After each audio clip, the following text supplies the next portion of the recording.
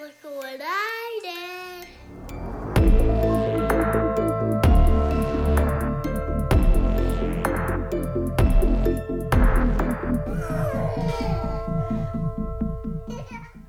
Welcome to Mummy and Daddy. The podcast where we discuss horror movies featuring children. Because parenting can be scary. And kids are definitely creepy.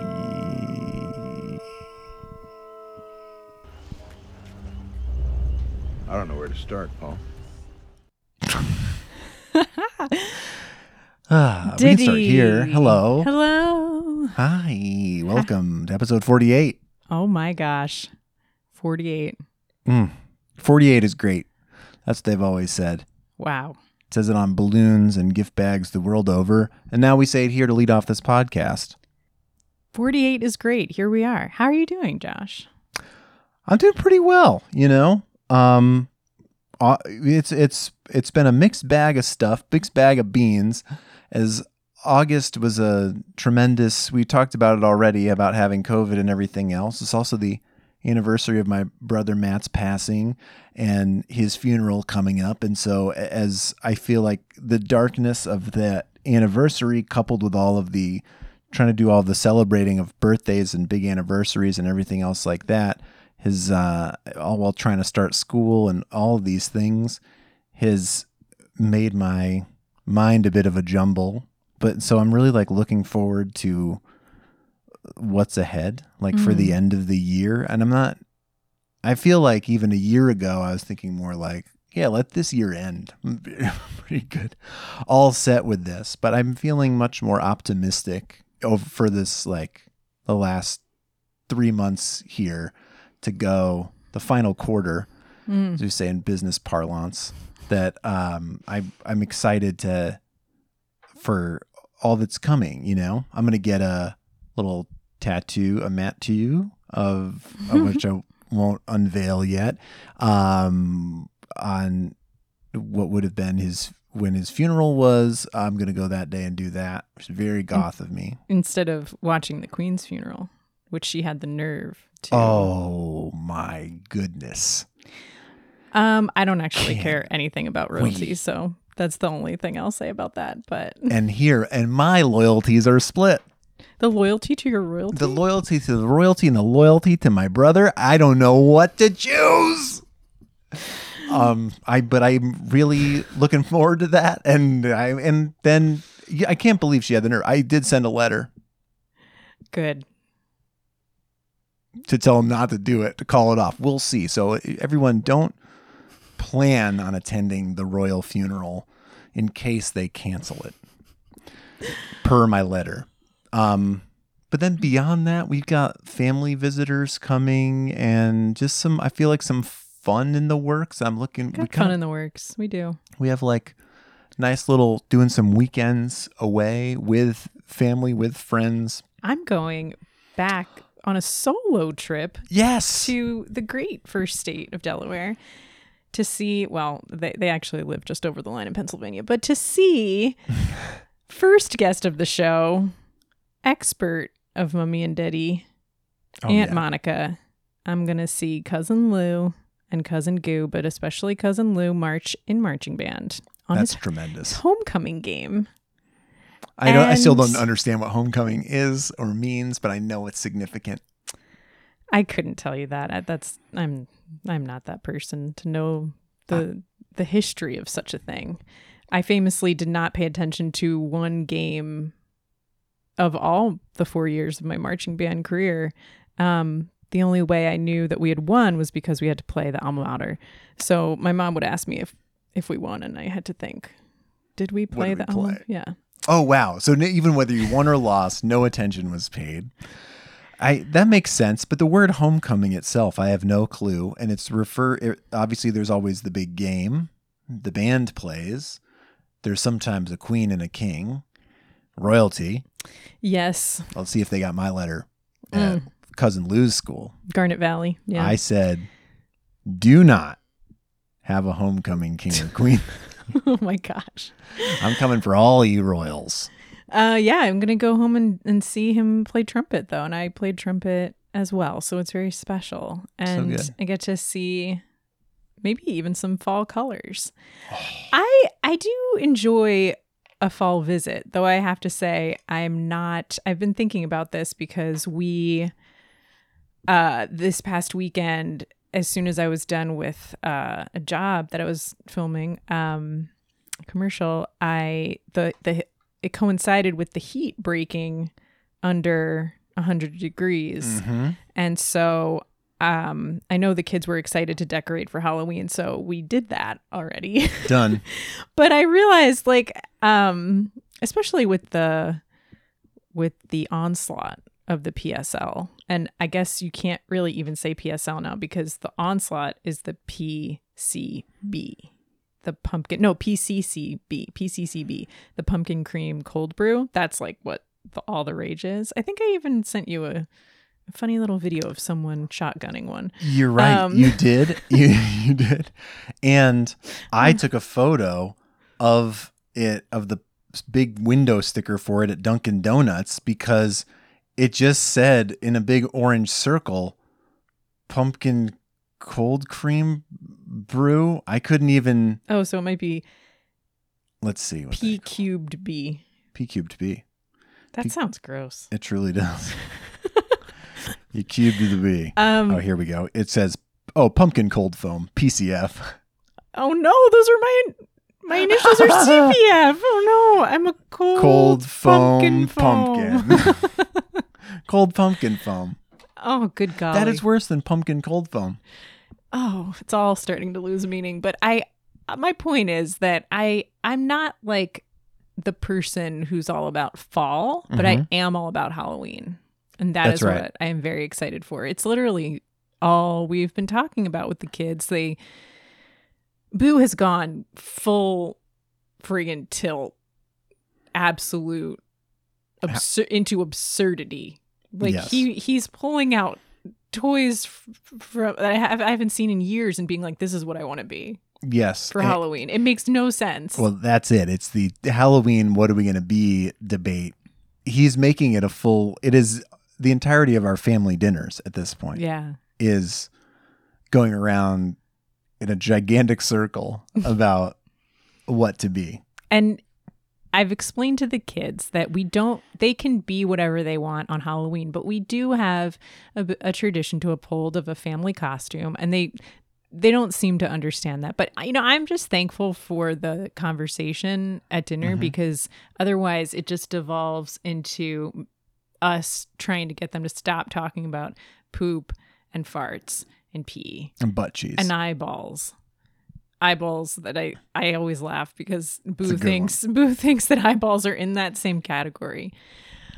Which led me to buy him eyeball balloons at Target today. Anyway. Oh, that'd be like getting butt balloons, which would be so fun. They would love that. Also pink eye risk, by the way. Oh, good golly. Okay. So this is our lives right now, looking ahead to Halloween. It's true. Not so much fall because it is only still in the 90s here in beautiful SoCal. Oh yeah, I had to turn off the AC to record. I'm already schwitzing here. That's for you, dear listeners. But yeah, we don't get the luxury of fall here in Southern California. It's hot until November, and then it is not, and then it's hot until it's not. You said it, and we'll see what happens this year. But it's a great point that you might get some actual fall action. You definitely will. You're gonna be there in prime time. Maybe I don't know. I'm not getting my hopes up. Canada the week before. I didn't even think about that. I might see some fall colors. Peeping. I'll be peeping. Streaking and peeping. Well, I have to say it was very refreshing to watch this film. Yeah. Set in Central Oregon. Oh, the dampness. The gloom. The gloom. We had some rain here last weekend, and it was glorious. It was a complete freak of climate. Yeah. But it was so wonderful. And I'm not one to really love the rain, but yeah, you hate it actually. Yeah, but it was really great. A nice soaking downpour. Yep. and yeah, the remnants of a tropical storm from a hurricane in Mexico that ultimately crushed a heat wave here. It was just great. It ended up being just really, pleasant all day drizzle. And it was great. It was just great. It really did feel like the break that you need in this kind of weather. Because this usually, I mean, for years, it's not exclusive to this year, even though this apparently was a record-breaking heat wave, is my climate anxiety goes through the roof. When it is 100 degrees and still, and it's hot in the evenings, and it's still bright out and everything else, and you do just feel, especially when there are wildfires, which mercifully we're okay for the moment. But anyway, it just is the kind of thing where you start to feel like you're in an oven, and it doesn't feel great. And yeah, that was a welcome respite, so I appreciate it. Oh, but boy, to have that soaking natural camo jacket that Lucas had in the film The Antlers, the star of our show this week. The Antlers. The Antlers. The Antlers. Okay, should we just jump right in? I feel like we got to. We have a lot of We do. We got a lot to talk about. We got to do. hit this. Okay, I'm so curious to hear what our listeners thought of this movie. We missed it when it came out, and it has been lingering on the list for quite a while. Yes, and I have to say, in case you didn't watch it yet, if like us, you were holding back because I had heard it was absurdly gory, and I know it's getting conflated with another movie, which I feel like was the reason why I put it to the bottom of the list. Where it's like, I got to be in the right frame of mind to go into like a gore fest. I'm not opposed to it, but I thought it was going to just be something. I think this is. I think because I read some reviews and people do talk about it being very, very gory. It's just not. We're just desensitized to these things. Maybe that's it. But I thought all the gore was earned in it, and it's not. It was really good. It was was pretty well done. Yeah. Given the amount of CGI, there was just enough. I feel like practical stuff in there to make it feel okay. But I'm going to clarify my highly descriptive word of good. I'm just going to say I really like gore when I'm creeped, but I can still watch it. Yeah. And then I'm really just enjoying how like well done the effects are. Yes. But I'm still creeped. So I think Agreed.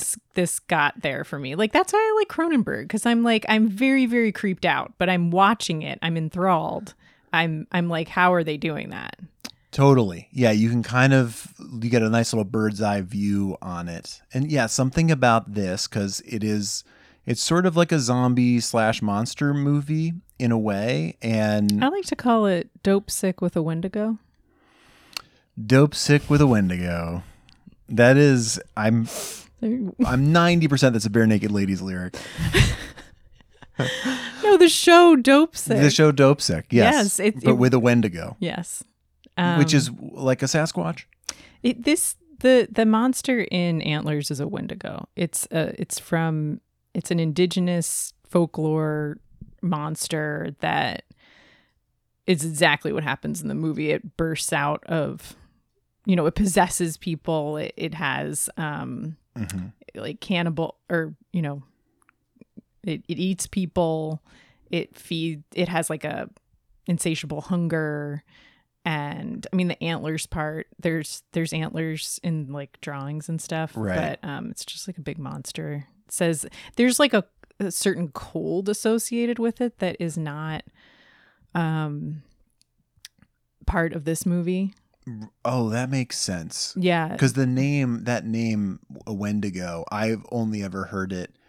It was like an old X-Men villain, and he was white, all white, but like a big Sasquatch type of monster creature. Yeah. And so that would make sense. It's sort of like a cold creature. He's Canadian or something. And I mean, it's certainly cold in this movie, but that's not like the point of this monster. Right. It wasn't brought out with the first snow or something. Or yeah. Should I read a synopsis? Yeah, we better before I talk about it too much. Okay. There are 2 synopses here on the international monster Dope Sick book. book. And I'm pleased to tell you that one of them is by Nick Reginas. Hey. It's definitely not the better one of the two. However, Yeah, a little I nepotism. signed in. I know. Yeah. It's just, it's so nice to see a familiar name. Sometimes it makes you feel like you're home, Yeah, Nick Reginas has what do you call it with teachers when they have not seniority, but they have tenure. Nick Tenure. Reginas has tenure on this show. At this. Well, actually, he has tenure, I think, on IMDb because I actually signed into the IMDb Pro account for some reason I don't know, to see if it got me anything. His contact details. Doesn't really know, but so I don't know if their names are always links, but I clicked on the link for the other reviewer or the other writer who goes by Wiki. Wiki has reviewed 300 titles. All right, that's good. How many do you think Nick Reginas has? Oh, I don't know. Has us summarized? I mean, I want to say my hope is it's 800. You're gonna want to go ahead and times that by 10. No fucking way. 7,943 titles. 7,943 titles. What is missing, do you think? In his life? I have no idea. What do you think he hasn't reviewed besides a first date? I'm gonna start tagging Nick Reginas. Reginas? It's Reginas in our hearts and elsewhere. Anyway, all right. So I just hope that I never meet this man because now I'm really scared. Okay, so this will tell you something about a movie. Not sure if it's this one. All right. Having noticed alarming signs of physical and mental abuse on his fragile body, concerned Cispus Falls school teacher Julia suspects her young pupil Lucas knows a lot more than he lets on. I'm not done. I just had to get through that sentence. Okay. Determined to get to the bottom of this mystery, the resilient tutor. That's Boo's nickname for himself. enlists the help of her sheriff brother Paul, only to come face to face with an unspeakable evil and a malevolent monstrosity no man has ever seen before. Alliteration. And here comes the real kicker, Josh. Okay. Why is troubled Lucas's basement off limits? Oh, he loves. No, Nick. It is.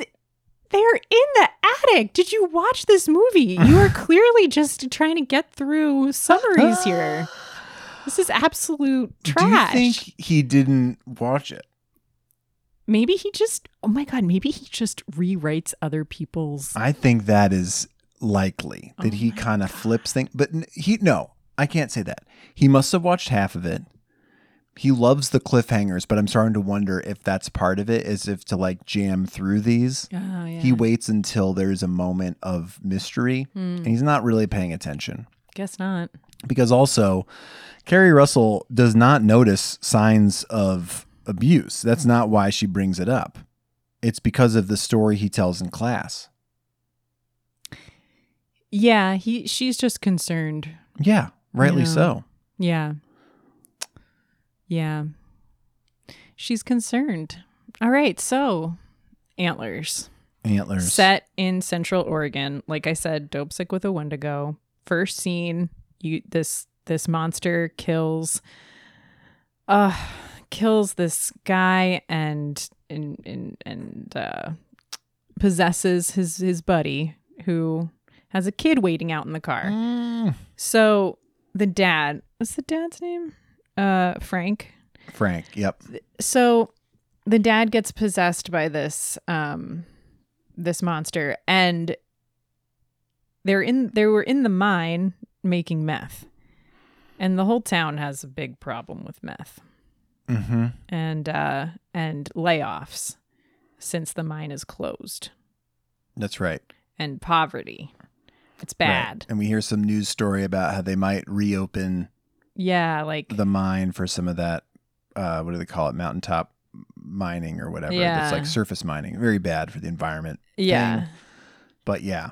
So, I really love the setting of this tale. If you're gonna weave together the folklore, we'll get to that later. But the setting is great. It's this sad little town that's fallen on hard times. There's a drug problem. There is,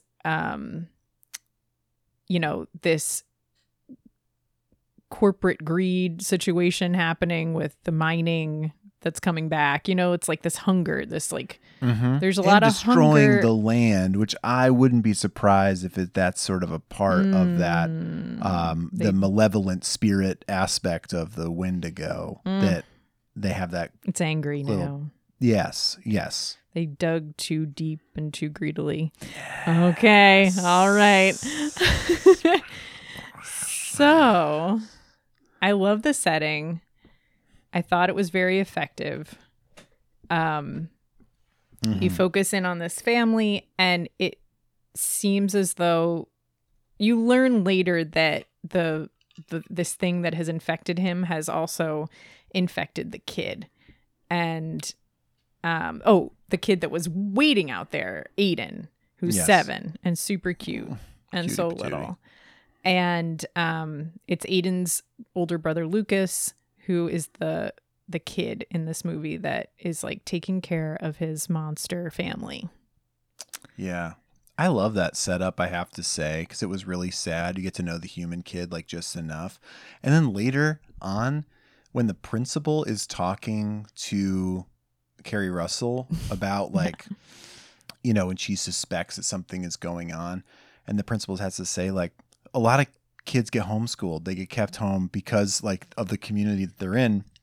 But one of the reasons she gives, besides just like, it could be your choice to homeschool or whatever else, is that because they don't want the kid to come to school smelling like chemicals to make meth. Yeah. Which is like so scary. I mean, it just like even kind of setting up like, why is this 7-year-old with his dad, but not the brother? It's like the brother was in school, the little kid maybe not.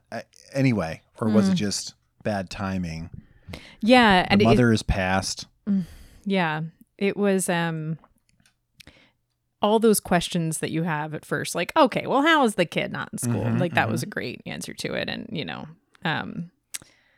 and further also just adds to the, I think they did a good job kind of throughout the story of like reminding you of why this is emotional, or why, of like connecting it away from the monster and sort of back to the family in a way. Like there were different points or just like these little story elements peppered in there. Yeah, for a story that is really, really grim and I think got criticized for being really like too dark. As far as like all the kid stuff goes. Yeah. It's a lot of the things that we talk about on this podcast. I thought it succeeded with how much love there was in the story. Like, even though it was there were so many themes of abuse and trauma and addiction, it was the love that he has for his father and his brother, and the love that this teacher feels for her student, and the love between the teacher and her brother after they've had just broken the cycle of abuse. Like there's the love that Frank had for his own kids. Like he Yeah. says, I'm sick. You lock me in here. You don't let me come out. But even then when he's in his monster form and he's like, Aiden is sick. He needs to go in here with you. And even then like monster dad still like takes him in there. Yeah. And it's just like, this is a person who his wife's died. He's trying to, even if his meth cooking motivations, we don't know them, they were at least in part to take care of his kids. Yeah. He was trying to provide for them and be a dad to them, even if it was misguided or not ideal. Right. But it was like, oh yeah, even though we know he's an addict, the state did determine that he was the best guardian for them. Right. All that kind of thing. And you see in the first scene, he's kind to the kid. He's trying to take care of him. He's not good at it. Well, yeah, but I think that it vilifies the right thing. Like not the people in this story, but the circumstance and the drugs, and then you have plenty of vilifying of like Julia's dad abusing her. There's it's not without those things, but I think as far as like the whole drug and addiction theme of this, that they do a good job of like they could have made any person in this movie the evil, and they didn't, and I thought that was really cool. That's very true. Yeah, because I don't want to see kids get abused. No. I don't want to see that. Like, you already know that stuff is real, and that's the real villain is like this terrible monster that's in your community. Yeah, meth. But yeah, I kept thinking this movie really is the question: where are the parents? Oh, wow. Where are your parents?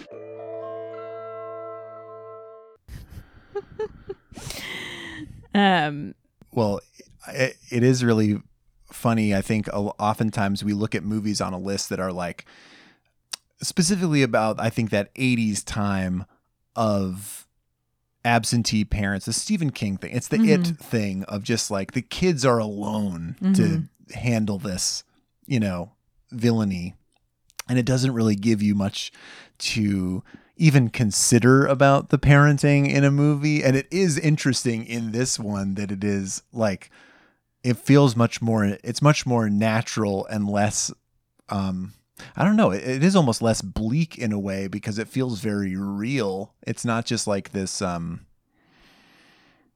it's not like a glib take of like, and all these latchkey kids are left to fend for themselves. But it is just like, kids gotta they're forced in these situations where they have to learn on their own is a different way to frame the exact same result. Yeah, it did feel like a new and different way of portraying that. As much as I hate the expository moment, it's probably my least favorite thing in any kind of media is that she finds books on animal trapping and magic spirits in his desk that they presumably change classes for because she sees him in another class later on in the movie, and also his notebook. They're all just like in there. That's a little weird, but I'm otherwise though I'm here for it. Yeah. I don't like that part of the movie. If it doesn't work, it doesn't work. But there was a bigger moment there where they go to the former sheriff, who is an indigenous person, and he kind of examines like the medicine bag thing that is hanging everywhere. This like spiritual,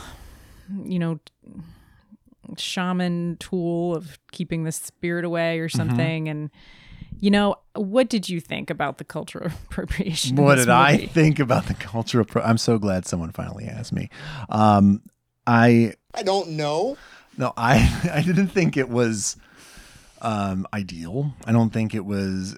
What I think is always missing in these movies, and a little strange to have this come out just a year ago. Is that right? To not have the Kerry Russell or Jesse Plemons characters be native actors as well, to then just have a conversation, even if it is with sort of an elder about it or something, or to even say like, to kind of say like, we know this. Yeah, I know the story, but I don't believe it. Something like that. To even have like, yeah, maybe there's a generational rift here. And then maybe even to have that older person be like, I didn't believe it either until I found this, maimed corpse in the woods and all this other stuff that's going on. I don't know what else to say. Like, it is just, it's sad to me that it still is.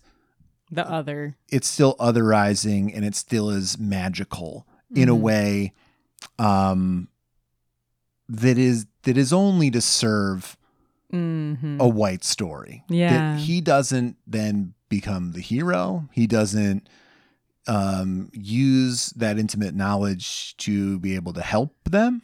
It just is like, well, no, this is what it is. No, he does tell them how to kill it. You have to take out the heart. Yeah. But but I mean, it's like that to me is. But then it goes that's into a page another in a book. person. So. Right. It's just. Well, okay. So making it more than a page in a book is good. To have it be this person telling you and not making it hokey. Like I still bristled at the whole thing, and I wished that, because my conflict there is like, okay, I like folklore horror. I like these things, but how can you do it without cultural appropriation? Like, how do you do it without making it? And I think that they did.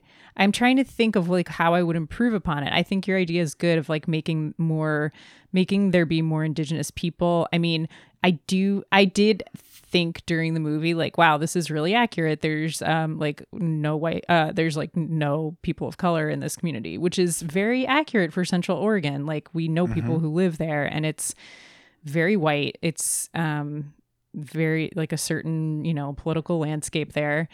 But to then have the former sheriff, and he was like the former sheriff, so he is like a person in power. So like that was cool. But yeah, more, I don't know, with being truthful to the actual reality.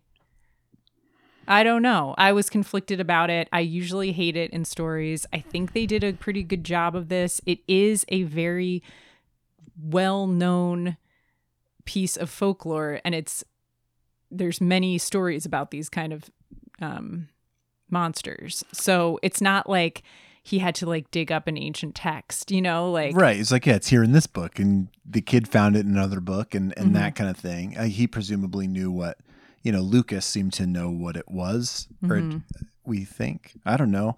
It is weird. I mean, you also could have had this, instead of taking place in a mining town, it could have also been split between a nearby school or community and like a reservation somewhere, right? If you had like kids on a res, and also, especially then if it's like, well, yeah, your problems are our problems. We can't live on an island in this place. If like, yeah, if they're going to close the mine, there's people here that work there. If there's no, whatever, that like, we're not isolated just because you've like tried to kind of ship us off. Like there's certainly reservations in that part of the country. It is strange. It was just like, no, there's one. It didn't turn out that his partner, Jesse Plemons' partner, who was of unknown ethnic origins, there wasn't one other character that was named as indigenous. When I thought, but I like the sheriff though. He just seemed very real in almost like a mumblecore kind of way. He just seemed like a very, like just a real person who could have been like an ex-sheriff who's like still like tight with the community and just, is just kind of like doing his things and knows like, okay, I found this body. I'm going to go report it to the guys in charge. It's not my job anymore. And I don't know, it just seemed really like straightforward. And well, the Wendigo is not dead yet. That's true. So it does leave it open for a sequel, and maybe that will be part of it. It's like, no, you can't, you white people still have this problem. You can't solve it alone, kind of thing. I didn't hate it, but I feel like we can do better. But I would like to, I would like to delve deeper into like how you do folklore, horror, or any kind of folklore tales. Because like you don't have a problem with it when it's Midsommar or The Witch or plenty of Swedes in those movies. Like I think that's white. That's what I'm saying. Yeah, and like it's like, okay, well, you're borrowing from these things. Actually, I did kind of have a problem with Midsommar, but unrelated. I did. Well, no, about that specifically, about like hijacking that tradition celebration, but It's not the same. Yeah, so I am. It's something that I'm thinking about, and I would love to hear people's thoughts on that. Yeah, I think even last week we talked about Prey, the new Predator movie, which was made by white people, starring indigenous actors, to tell a story in a time and place, and choosing indigenous characters as the heroes, but making them three-dimensional. Like, to me, that is a good way to do it. It shouldn't be at the expense of Native filmmakers getting to also tell those stories. And because I think that's where sometimes that stuff gets twisted. Well, it's like, well, why did white people get to make the movie in the first place? It's like, well, there should be this is a very fraught subject, but I feel like there needs to be as much space as possible made for those stories to be told well and effectively. And so I would hope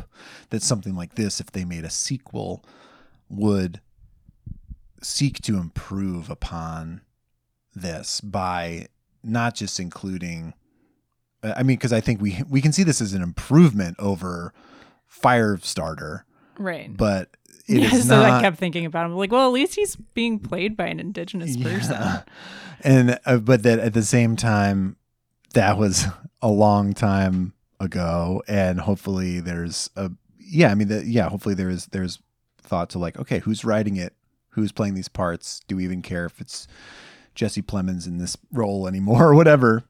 So I just think that's, but I don't know that there's going to be much clearer stuff. If anyone's ever read anything good on this or has an opinion about it, you can also hit us up and share it at mummyxsteady@gmail.com or on our socials. We'd love to hear from you. All of this got me thinking about a question of the week. How can you ask me a question like that? How can you ask me? I'm your brother, and you ask me that? I get that button stuck in my head sometimes. Me too. That's how it got here in the first place, I'm afraid. Question of the week. Question of the week, in relation to our Wendigo. Mm-hmm. What is your favorite folklore horror film or story? Because there are certainly many stories that have not yet graced the silver screen. Whoa. That's a cool thought. Like, if you have something that you're like, this should be a horror movie, I don't know why it's not, or if it is, I've never seen it. Yeah. Would love to know that. Yeah. Like, the stories, there's so many stories of folklore that have not been adapted adapted well. Like, isn't the woman with the ribbon, hasn't that been, they've tried and failed with that? I'm pretty sure that, I think that's made it into, it was either in like League of Extraordinary Gentlemen or in like a Guillermo del Toro produced vehicle like this. Actually, I know for sure that's a thing that's been on screen. Yeah. It's too gothic horror classic. Yeah, I feel not like to be. I feel like those famously things, in a way. Yeah. Like nothing's popping to mind like, oh, it was that, of course. Yeah, exactly. Like, they're kind of small things. I'm sure, you know what? American Horror Story probably has like loads of this stuff. That's true. Don't watch that show. But and could have been a thing in like the 30s too. Like some of these things that are so old that maybe haven't even really been back when ribbons yet. were scary. Yes. But yeah, for movies, I feel like obviously the Witch, or the Vavitch, as people sometimes say, that's obviously one of our favorites. We loved that movie, but we also loved in their own special ways, like Krampus or Gretel and Hansel and Troll Hunter. Oh yeah, that was a fun one. Yeah. Yeah. Or even Blair Witch Project would fall under this, I think. Yeah. Because I think those things that are trying to tie it to real life stuff or urban legends. In theory, like Paranormal Activity 3 or something. There's some of those things that are a little looser. I like the idea of, like, a chupacabra or something like that. Like, I'm kind of surprised there hasn't been like a bigger budget attempt, not necessarily along the lines of troll hunters, but it's also a big monster. But to do like a Bigfoot movie that's like scary or thrilling, even as like it's like Harry and the Hendersons is it. That's the full and then you get into King Kong territory or something, and it's not that. An interesting one that I didn't know about is because we were like, what the hell is this when we were looking through movies to do, but is La Llorona. That is right, The Curse of La Llorona. Yeah, that there's like a ton of movies about it because it is, and no doubt why it kept coming up as we search movies, because we watch a lot of these, is that it is like a Latin American, legend, vengeful ghost. Vengeful ghost. Yeah. Love to see him. There's like statues of it in Mexico. Looking on the Wikipedia now, there's all different regional versions in like other Central American countries and stuff like that. So yeah, there's films as far back as the 30s.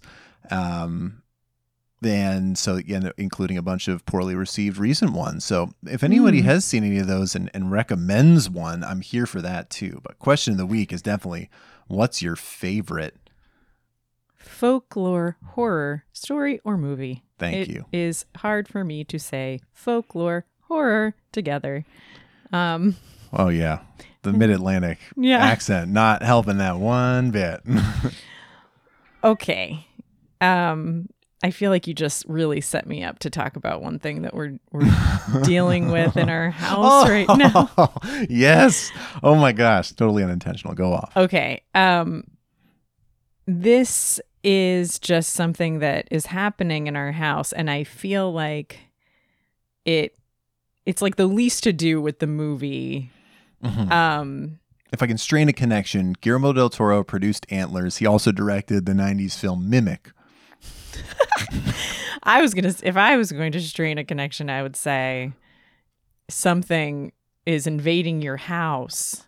Yes. And it will not go away, and it's only getting worse. Even though the family bond is still strong. The family bond is strong. The brotherly bond is strong. Interestingly, Boo has not commented on this, but we'll get back to that. But it is destroying the father most of all, and most acutely. There you go. Okay. Wow, we did it. We got there. This is what we're talking about, audience, and that is Wu has developed an accent.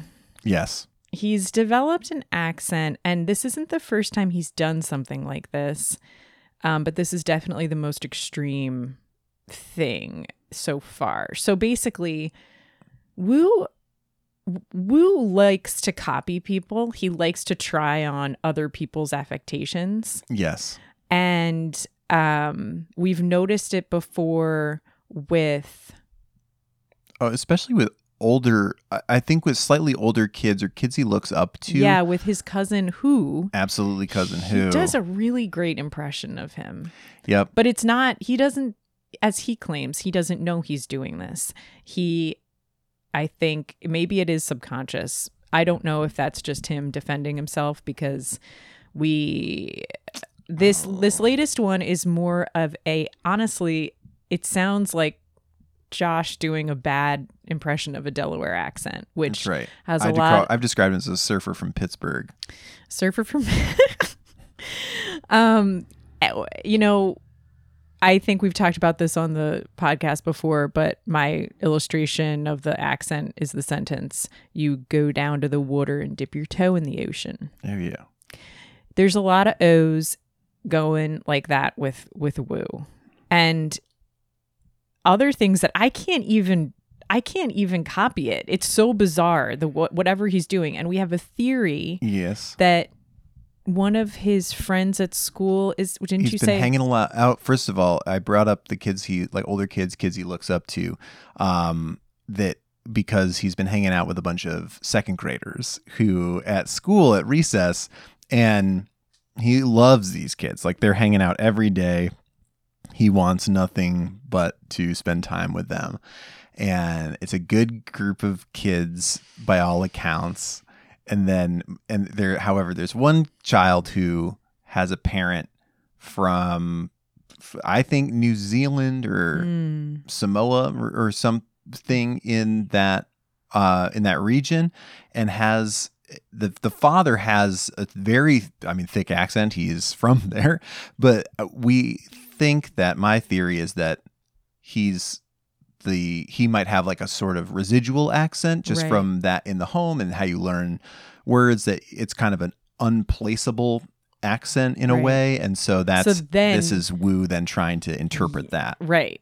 So then an impression of that, Right. which I can only imagine is very good, because he is definitely, he gets that from you. He gets that, like, Yeah, I do it. He can make sounds. If he finds a sound that he wants to recreate, he'll figure out a way to do it. He likes to copy people. He likes to try on stuff in a way that, like, Boo just doesn't do. And so when Wu started doing this accent, we were like, hey, what's up with that? Like, who sounds like that at school? And he got very, very defensive. I don't know what I don't know that I'm doing that. I can't stop. I don't know when I'm doing that. Yes. And And I he would cry. He cries. but he got really upset, and I have to cop to our listeners that I started to, I feel like, tease him a bit about it, because I'd copy him doing it because it was driving me fucking insane. It was like nothing either of our children have ever done. It was getting under my skin, and maybe this is one of those cases of like where you what's the whole thing, like you parent the stuff that you weren't allowed to do, or so I don't know, that like, because right. Those are your triggers. Like, yeah. I would do Because you would do this? well, would I mean, wouldn't I do Probably. it now. I think I do. I still You do it. When after you've been hanging out with certain friends, you have residual affectations from them. Yes, and sometimes I hear it and I know it, and it is just because, and that's it. It comes from a place of just of connection, of like a fondness for them, or you get into your certain rhythms with those people and like how you speak. I mean, it's such a dangerous thing though if people catch it and think you're being condescending or rude or whatever else. That's never happened to me, but I worry with him. It sounds so wild. Like other parents have mentioned it, like, What? or when I've said like, hey, this is the thing that's bothering me, and someone's like, I was going to ask you about that. Like multiple people, because I talk about it a lot, because it is like, I find it very grating. Wow. So other parents at our child's school have in our friend have group, noticed. even just our very friend brief, group. with very brief interactions with Okay. him, because he does it so often, and so it's so He's really thorough Oh, good God. that yeah. it's like this. He's doing he plays Minecraft now. He doesn't play Minecraft anymore. He plays Minecraft. Minecraft? Yeah, it's And really weird. It's super. He's a freak. No, Yeah. he is not weird. No, but I had to apologize to him for teasing. I took it upon myself because he started to cry one time when I just repeated something that he said. It's hard not in to. the voice, because it's bizarre. It's not a natural accent that anybody's doing. It's tough. Yeah. But it sounds like like a a photo. caricature. Caricature is the word I was looking for. Yeah. And so I did just say, I said, I just said, I told him that I like the way his voice sounds, and I said it's fun to try on different voices and talk like the people we know, but I like your voice, and it's hard for me to hear this other voice all the time and not think of that. I was trying not to also guilt him and say like I miss it or I miss you, or I was trying not to do good, that. It was good. just like, I get it, I understand. You're but making me feel bad. yes, that's what I You're said. making Daddy sad now. I said it in that voice too. Okay, You're so making Daddy sad now. I did his voice and that, and talk like a little baby. So that really threw him for a loop. But anyway, it's tough. so It's one of wait, those but things just- something else happened. Yeah. On the way home from school the other day. Oh no. Oh no. He was doing his little voice, and he was telling me about, Candy Kingdom, this game they play. And he was going like Candy Kingdom. Yes, the old stutter. And I didn't steer the car off the road, but we got out of we had just come to our destination. We came out of the car, and I basically like got down to eye level, and I was like, Woo, I know that a friend at school sometimes stutters, like repeats words like that. And I need you to know that that is not something that you can do like you do these other voices, because I don't want you to make him feel bad or make it seem like you're making fun of him. Okay, you can't copy that. It's something that he's working on with a doctor. Oh. So you Yeah. cannot do that. And he seemed to get it. I got serious with him. Like, I tried not to like freak him out, but I was like, dude, no. Like, Right. it's and I kind of feel the same way about this accent. Like, I know I don't know. I know he probably just adores this kid. Yeah. But it's a little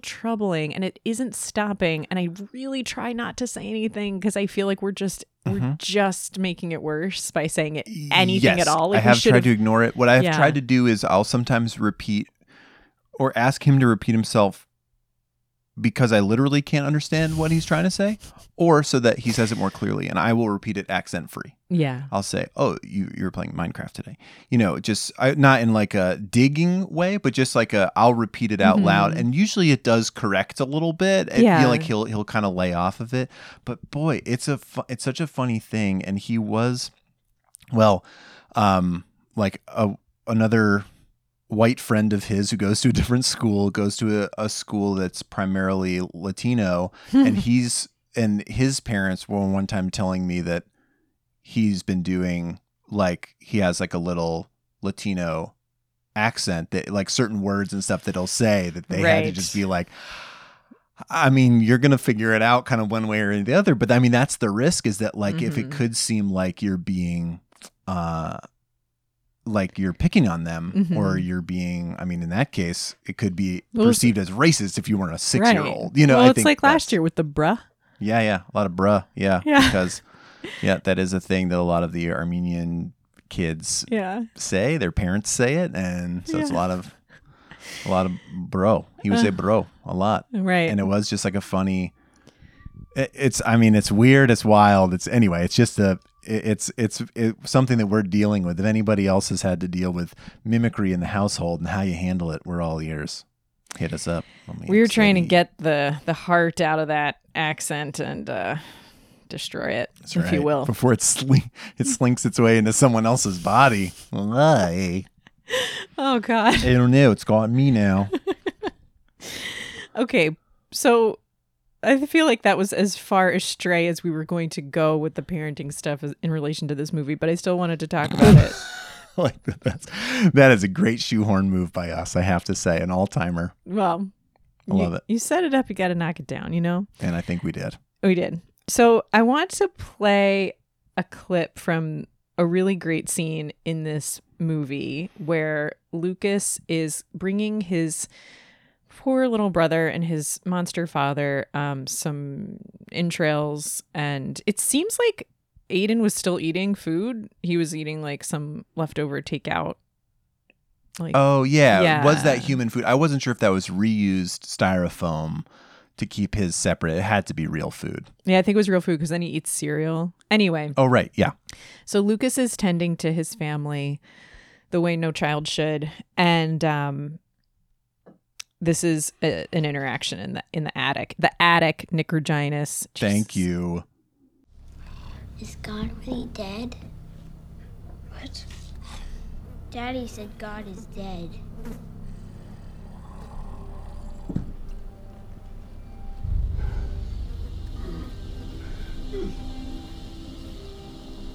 Just remember what Mama told us. Me and you. We was born under the lucky star. This was just so heartbreaking. The whole movie was very heartbreaking to me. I even had, towards the end, I had what we call in our house an orphanage moment where You have to explain that one. She can laugh about it now. You can laugh about it. I can laugh about it. I do. The whole point is that I laugh about it in the moment. Okay, so when I was pregnant with Wu, we were out to dinner at a vegan restaurant that has right. since closed. Elf, right? It was like a beloved vegan restaurant. Yeah, that's right. Yeah, I don't guess think it that is exists gone. anymore. Mm-hmm. And we were waiting for our food, and I was drinking some non-alcoholic bullshit. So just so you know, I was completely sober. Yes. And we were just talking about, I don't know how the subject of orphanages came up, but I don't know if it did. I dwelled on it a little too long. No, we were talking about how like babies can, they can have lasting effects if they're not held long enough. Oh, sure. We might have just come from birth baby class. Yeah. And I just thought too long about orphanages and how babies are not getting held, and I just was weeping at the table and then laughing because I realize how crazy it is. But and other diners did too. No. I had them by the collar. That's right. Orphanages, though. You cry with me or laugh with me. And you did the whole thing. There were a couple moments like that in pregnancy. I'm not sure why. Yeah, weird. But I'm not pregnant right now, so this has really no excuse. But it was just so fucking bleak, and I'm just thinking about families like this who have addiction and these kids who are tasked with so much, and I was just crying. I mean, I really had a moment where I just wanted to throw up tears. It is a funny thing that happens, sure, but this movie is very. It is very bleak and sad, but it's well done. And anyway, I don't want that to turn anybody off. That's why I'm saying that. I think people should watch it, with trigger warnings for abuse, and there are kids in it. But they're the undue workload that these kids take on, that Lucas takes on in this film, and how that is very real.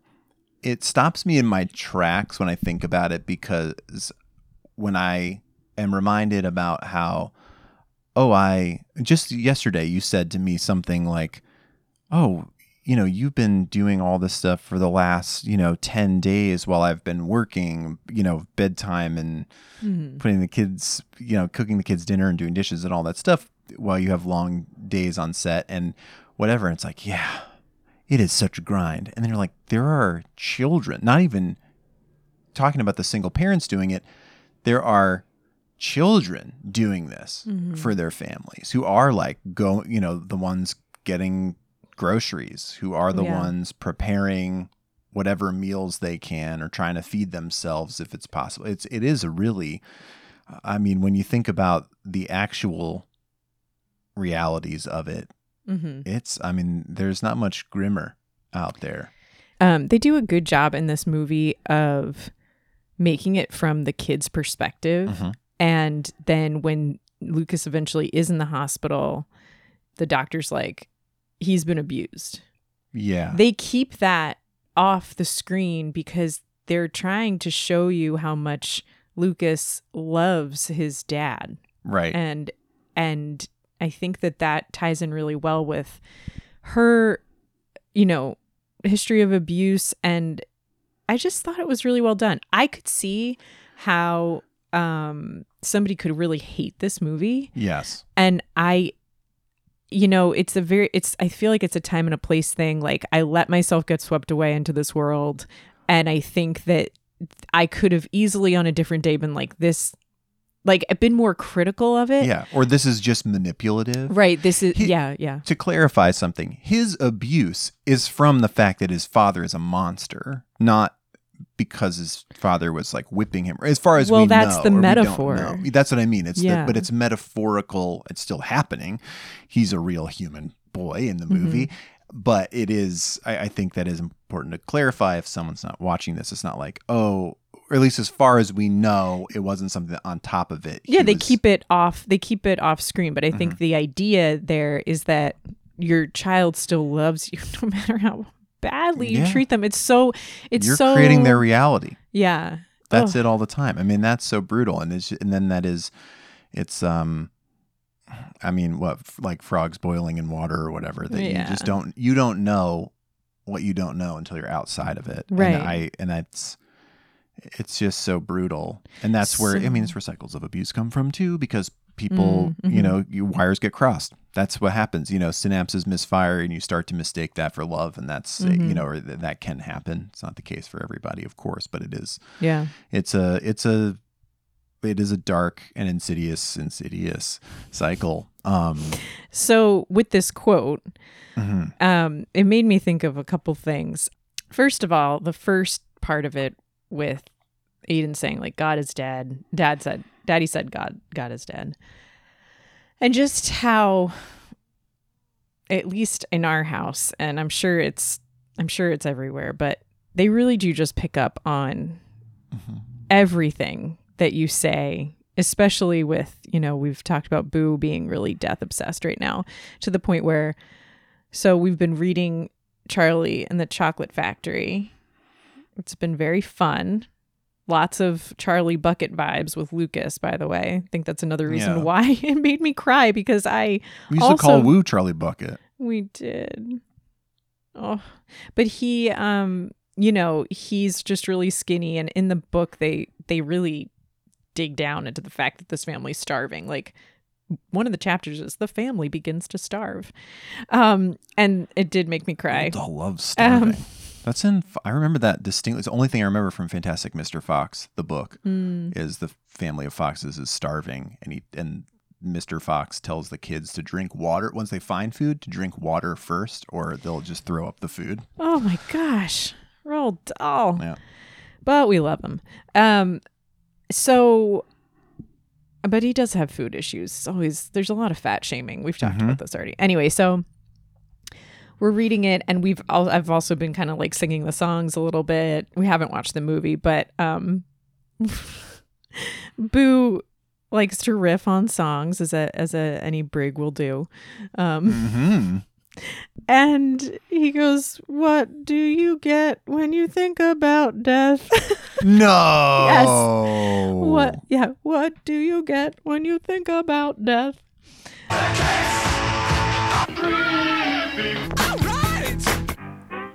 Unexpected segment.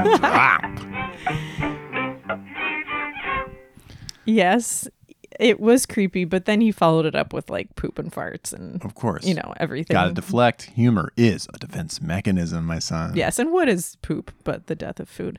Oh. But then, so it made me just think about how real that is, that Aiden would say that. And of course, you're dealing with a monster who would say something like that, but like they just pick up on all these things and latch onto them, and then it becomes this thing in their minds, which is why I'm so cautious about like lyrics and stuff. You know, I'm always like, oh God, they just heard this crazy lyric of something that we're listening to, you know. But then right after, Lucas says, well, remember what Mom said.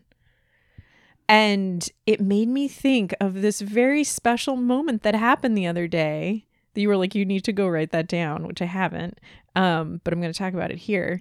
Great. Because I've forgotten whatever this is already. So Woo has, from time to time, it's less and less often, but he will really be resistant to wiping his butt after he has pooped, and he's doing a really good job at just doing it now. I mean, it's been much improved. Absolutely. And this has been since before the beginning of kindergarten. He's been learning to do this on his own, and you know, but still from time to time he fights it. It's his regression. It's his resistance thing. Is. He doesn't. It's not. It's because we forced him to go poop on the potty that one time. It's all it is. It's all our fault. Oh, good. I didn't realize that. Do you remember? It was like he looked like he was like giving birth. Mm-hmm. It was like the same. Like he was so terrified, but then he did it anyway. So just recently, within the last month, this was happening. So I just approach it with humor, and I do this like cheering on thing, and I really just try to get him out of this funk so that he will do it. And I never do it for him. Like we have not given in on any of these occasions, and it's really tough sometimes. And he was really, really having a hard time and screaming at us and crying. I mean, it had been at least 15 minutes. And he's finally doing it. And Boo was over with you. And he goes, Mom always believes in us. Remember? Do you remember that? My dude. I do. Mommy always believes in us. And I just was like, I could have fallen over. Like, it was just one of those, like, they remember this stuff. They're thinking about it, you know? Yeah. And of course, very present in that statement is that Daddy does not, you know? Daddy just teases us for the way we talk. That's right. It tells us we're going to get pins and needles if we don't wipe our butts fast enough. Yeah. There's a lot. Yeah. It's tough to not threaten your children. I think about it all the time. I'm really always working to not get them to do things by threatening them in any way. And it's very hard to do with the way we were all raised. I feel like that was on a spectrum, either very present or at least a little bit present, of threats and bribes. And we try to eliminate all that, but it's really tough. And I say something every day that I regret, you know, like, oh yeah, he drops his cheese stick and I'm like, you're making us late. And I'm like, what the fuck am I saying? Like, I don't want to say it. I don't believe it. I'm trying not to shame him. He just dropped something. It's okay. And that's the whole like late thing. And that's your kink. That's that's what gets me going. Anyway, and what did you think about that quote? I love it. I mean, what it really made me think about, something that I often think about, is the older child has inherently a longer memory than the younger child. Though kids will surprise you. And I was always actually the memory bank in my family growing up. But just those things like, we don't know quite the timeline of when Lucas and Aiden's mother died, I don't think. But he was only 7, so it's very possible that this thing that the mom said was well before Aiden could have realistically remembered it. And then he becomes the person who says it. Yeah, like he's carrying that memory forward, you know? Yeah. Yeah. And that's something, I mean, that's like something very present for me with Matt passing and, you know, thinking about those things. I have very limited memories with him. But when I think about just the things that they remember about anyone that we love, and that when I think about like, oh, it's really special that Wu can sometimes recall events, trips, whatever else before, you know, like, oh, a camping trip that we took 2 years ago that he can remember. He's 6 now, but like that there's no way that, try as he might, Boo could remember that. He was just too developmentally small. Yeah. At that time, but can still like share those memories of those things. Yeah. And you know, unfortunately in this situation, they say that your memory, you know, the aperture gets super wide during times of, you know, stress and grief. And so like, fortunately or unfortunately, however you want to look at it, we tend to look at it in a positive light. Yeah. But like, I wish this hadn't happened for sure. So that's the unfortunate side of why I'm saying that. But the fortunate side is that like going to Hawaii or like, you know, going to Seattle, they'll remember that stuff because we were in crisis and, you know, we were all there for a reason that wasn't just pure joy, you know, and it was something that was heavy. So they will remember more stuff because of that. It's true. And then adding the pandemic nature of it, where it was like a big event to go do for everybody to go be together like that when we did. It's really, I mean, and so that's what I was thinking about watching that scene more than, I mean, more than anything else was just like, oh, of course that's coming from the older kid, you know, that it is just like, that's your thing to share now. Yeah. So interesting. It's a good pull. There's one more little thing. Sure. Yeah. That I'd love to talk about in this movie. Please. That is when Jules, the teacher, Carrie Russell, gotta love Carrie Russell. Thank you for calling her by her character's name for the first time in this movie. I mean, Carrie Russell to me. Carrie Russell and Jesse Plemons. I mean, Are there any two? you can't really. Can't get more yourself than either of them in some weird way. I love them both. They were so good in this movie. Oh, shout out also being a brother-sister thing and not a romantic entanglement. Yeah. I liked that. Another two-sibling dynamic to go on. Well, when Jules realizes that Lucas is totally fucked up. No, when she tells him. She follows him from school and treats him for some ice cream. Mm-hmm. And it seems like she's doing that weird adult thing of like trying to get a kid to open up, and she's like, ice cream's my favorite vegetable. Yeah. And like, what's your favorite? I don't know. It's a weird. I found that whole exchange very bizarre. But I mean, it kind of worked because it's not like she's this well-adjusted person, Mm-hmm. like it was kind of her trying on that, I didn't hate the scene, but it did make me think about, those times when you're talking to a youth Mm-hmm. and you're just like, I don't know, like, I don't know what to say to you. And I don't want to be typical. I don't want to say how tall you are. Oh my gosh, since the last time I've seen you, like these things that we all hated when we were kids. And I just feel like, and it's something I've been thinking about a lot in the past 6 years, but I think we have to just stop with favorites. Like, can we just stop with the favorites? What's your favorite? Oh, what's your favorite? What's your favorite anything? Mm-hmm. I started to think about question. It's boring. Why do we have, okay, give them like a top 3. Why do I have to have a favorite color? Why do I have to have a favorite of anything? Why am I putting this one thing? What's your favorite food? What's your favorite How can you dessert? possibly answer what's your favorite food? That's insane. Like, that's... If you want to tell me about an experience, if you want to say what was the best meal you ever ate? What was your favorite part about what just happened? Right. Okay. Yeah, like, what did you like? What do you like? Why do we have to go favorites? Because I find it like a weirdly stressful. Yeah. And like, I feel this way about like movies and actors and directors and people were like, well, what's your favorite movie? Or like, I'm sure you get, well, what's your favorite band?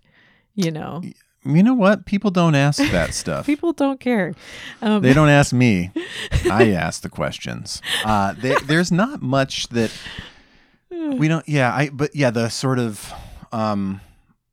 they're sort of like purity tests or something. Yeah. More so than they are, about drawing connections. Right. You know what? Something I was thinking about walking our son to school today was that I still look at band t-shirts.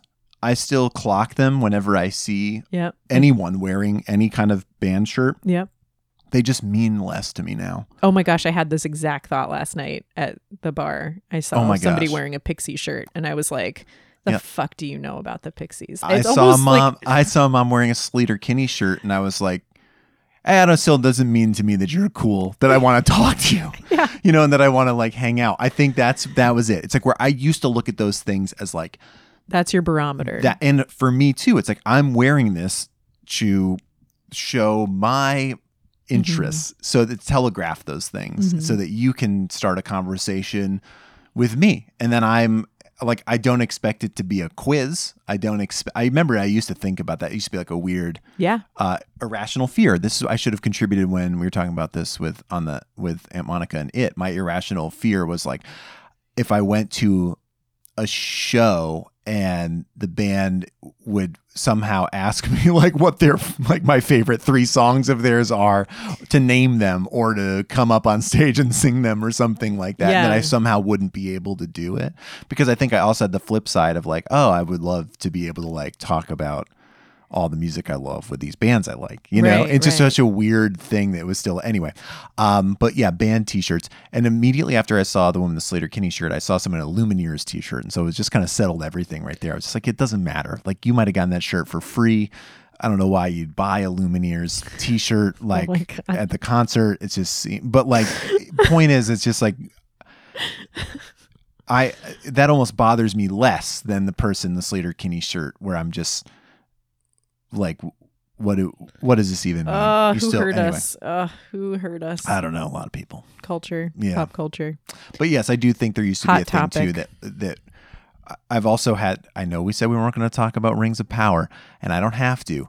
I'll just say I had the fleeting moment the other day where I thought to myself, I remembered someone that I used to date who said they were not interested in fantasy stuff. They said, like, I'm not interested in goblin armies and stuff or something like that. Okay. And it was so dismissive that I was like, okay, well, kind of fuck you. I feel like I've grown as a person where I don't think your pop culture interests matter as a point of like connection and finding true love. But I did have a moment the other day while I was thinking about Rings of Power and thinking I could never marry someone who doesn't like Lord of the Rings, who doesn't respect Tolkien. I think Yeah, that yeah, was yeah. a weird, but even then I had this moment, I'm like, well, that's also ridiculous, but you just happen to have lucked out and found the person who does. I love you. I love you. I just thought that like this was something that Were you doubting our marriage when I was like kind of not into it in the first episode? Were you like, oh, yikes? no, I wasn't doubting our marriage, but one thing that you were starting off on the trail of the hater, which is very easy to get on. It's just like you said with watching this movie, if you're in the wrong frame of mind, Right. that if you start off with your arms crossed and being like, if one starts off that way and like being glib about the new thing, you're going to hate it, right? It's just like when somebody was complaining to you about a Harry Potter movie once upon a time and you were just like, I don't even want to fucking hear it. I don't want to hear it. If you didn't like it, don't talk to me because I loved it and I just want to talk. Or like the new Star Wars movies. Like Yeah. I don't want to hear the hate. I just want to hear. I just want to enjoy this. I just want to enjoy it. If you want to talk about what you loved, I'm here for that. Just keep it positive. That's it. If you don't have something nice to say, don't say anything at all. Kind of vibe. And that is that's more where I was at because I was wishy-washy on the first episode of Rings of Power. And well, these are things that mean so much to us. Yes. And I think that that's why I was prepared for it Guarded. to be bad because of the Hobbit movies. Like Mm-hmm. so that I was very guarded, but now I'm fully on board. And I will say, I really love a companion podcast and the Ringer, their the House of R. I the think House it's of called. Art. Yeah. So like that's been really fun. And I've been wanting a show like that. So I'm willing to forgive, like, you know, this is different from like watching a Blumhouse movie that you just really don't like on several levels. It's just, this is so important to us. I mean, you're going to get a tattoo in the Tolkien verse. So it's like, in a sense, yes. you know, it's and like we have in our lifetimes, we've shared so much of Lord of the Rings, like, you know, so I know we like to hate on this show a lot. So I could see somebody, you know, being like, oh, great, they're going to talk about The Turning. What a fun movie that was. I liked it. And then Right. like, oh, you guys are going to love it. So scary. And we're like, yeah, that sucks. Yeah. Sucks you loved it, Yeah. idiot. Listen to our show, please. Tell your friends. yeah. Yeah. But, you know, I don't want this podcast to be just censored for, you know, putting just the positive spin on everything. I like to share how I really feel about, especially Yes. horror movies, but you know, it's different, and you don't have to telegraph all those things, you know, for me to like you or whatever, you know, right. like, You don't need to wear like a Texas Chainsaw Massacre t-shirt for us to be friends. Like if anything, that's like a slight, like alarm bells where I'm like, you might be too into horror movies and I might not be able to keep up or something. I don't know. That's not really true, but well, the irony of this, to bring it full circle to parenting talk and these parents walking, is that I'm struggling with Boo being in TK for 1 year because I want him to have friends at school. He had such good buddies at his preschool. And it's hard to tell if he's making friends at school, and you really don't see the parents except at drop off. And that's just, those are moments. You really don't see anybody. A lot of people are doing car drop offs. Yeah. Or dropping off at different times. People come earlier. People arrive late, tardy. Tisk tisk. And then we keep Boo in aftercare. So some people might pick up a dismissal. Anyway, there's just not a lot of places where you can cross over and meet and whatever else and chat, and nobody really wants to, and I don't know if I want to, and I struggle with that. And then, like, manna from heaven, a parent sent home a party invitation for every kid that also just had the nice note on it that's like, hey, if you can't make it, but you maybe want to set up a play date, shoot us an email. I thought that was a really good idea, but I'm not saying we have to do that, because I still struggle with, like, how deep in do you want to get with the families overall if you're going to switch schools in a few months, but at the same time, then it's like we have to be more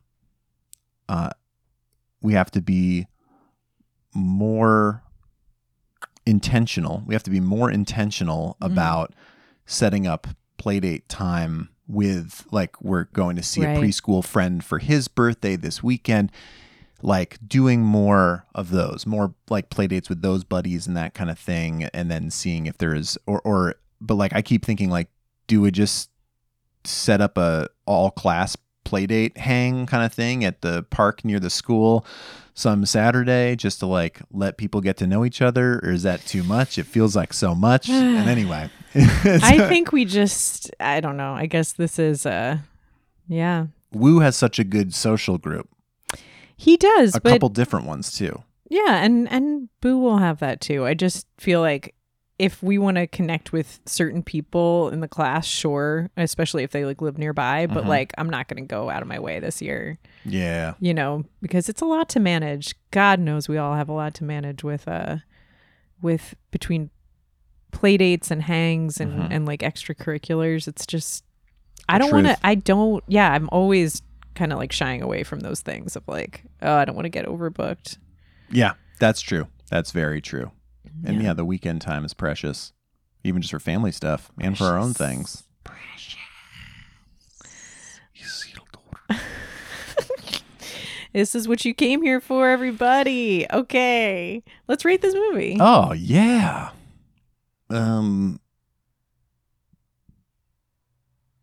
let's see then. How many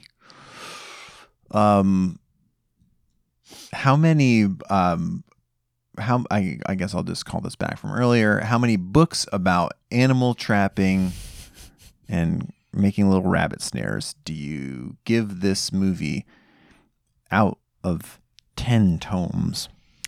10 tomes. I would give it an 8 out of 10. 8 out of 10 tomes. Yeah.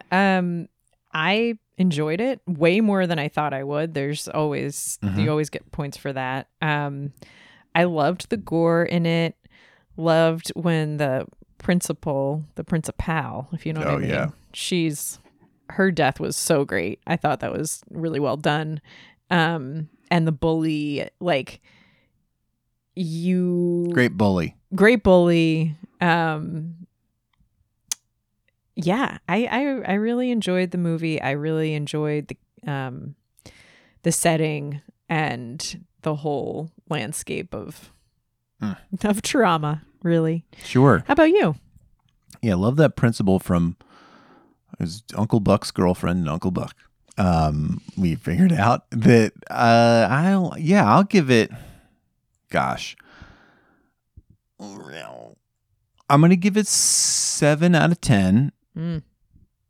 I know I shouldn't do this. I'm better about this on Goodreads, where I'll just give I try not to think about it unless, other than the pure 10 out of 10, which I try to reserve for like must reads, exceptional things, then it's like, hey, look, what everything else could be 8 or 9 out of 10, but I'm gonna go 7 out of 10 in this. We'll ask for more native actors in this film. I would take a little more practical effects because this was a prime movie for it. You have a single monster, you have a fun bursting out chrysalis thing going on, and antlers as as sort of props. I would love to see more practical effects in this movie, or if a sequel is made. But I love the mix of magical stuff, of zombie bits, and I love monster movies. So I will, and I also thought the setting was awesome, and I really liked most of the performances in it, and it was cool. 7 out of 10. Should watch it. The kids in this movie, Josh. Oh yeah, I seen them. Out of 5 sad sock monkey dolls. Oh my god, it's this dog shit. Oh god. Ugh. Out of 5, how many do you give the children? I give them 5. They were wonderful. Great Bully, great Lucas, great Aiden. Aiden. What more is there to love? And it felt like a very real class of 12-year-olds.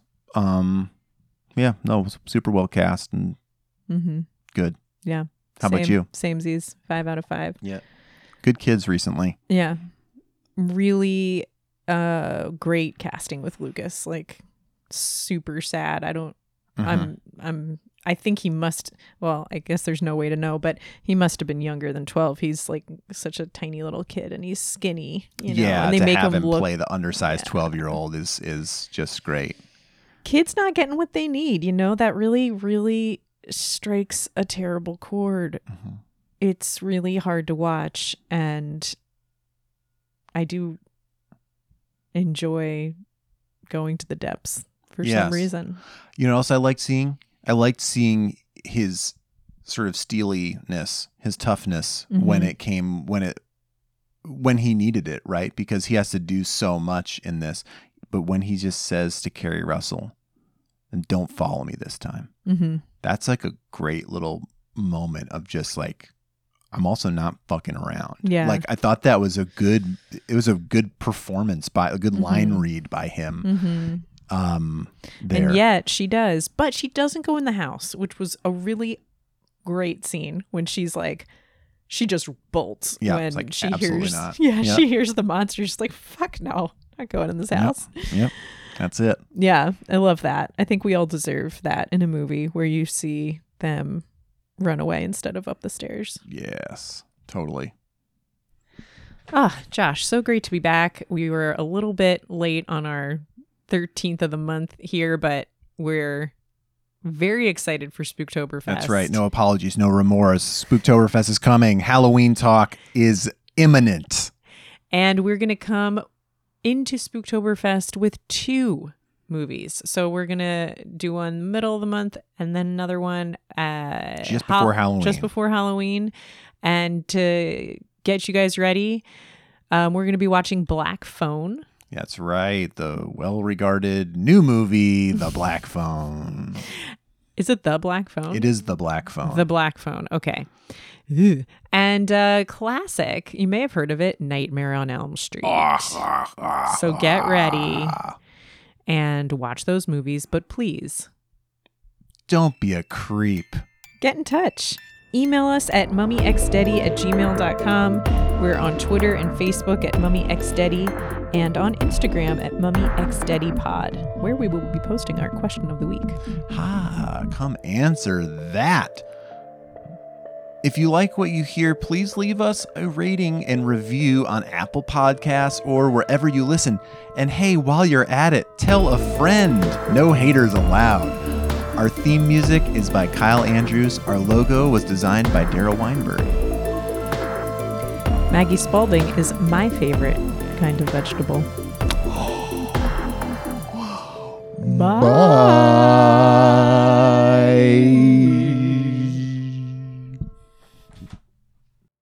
Come here, boy. You'll You'll be a normal little buck just like everybody else, right? A chip off the old antlers.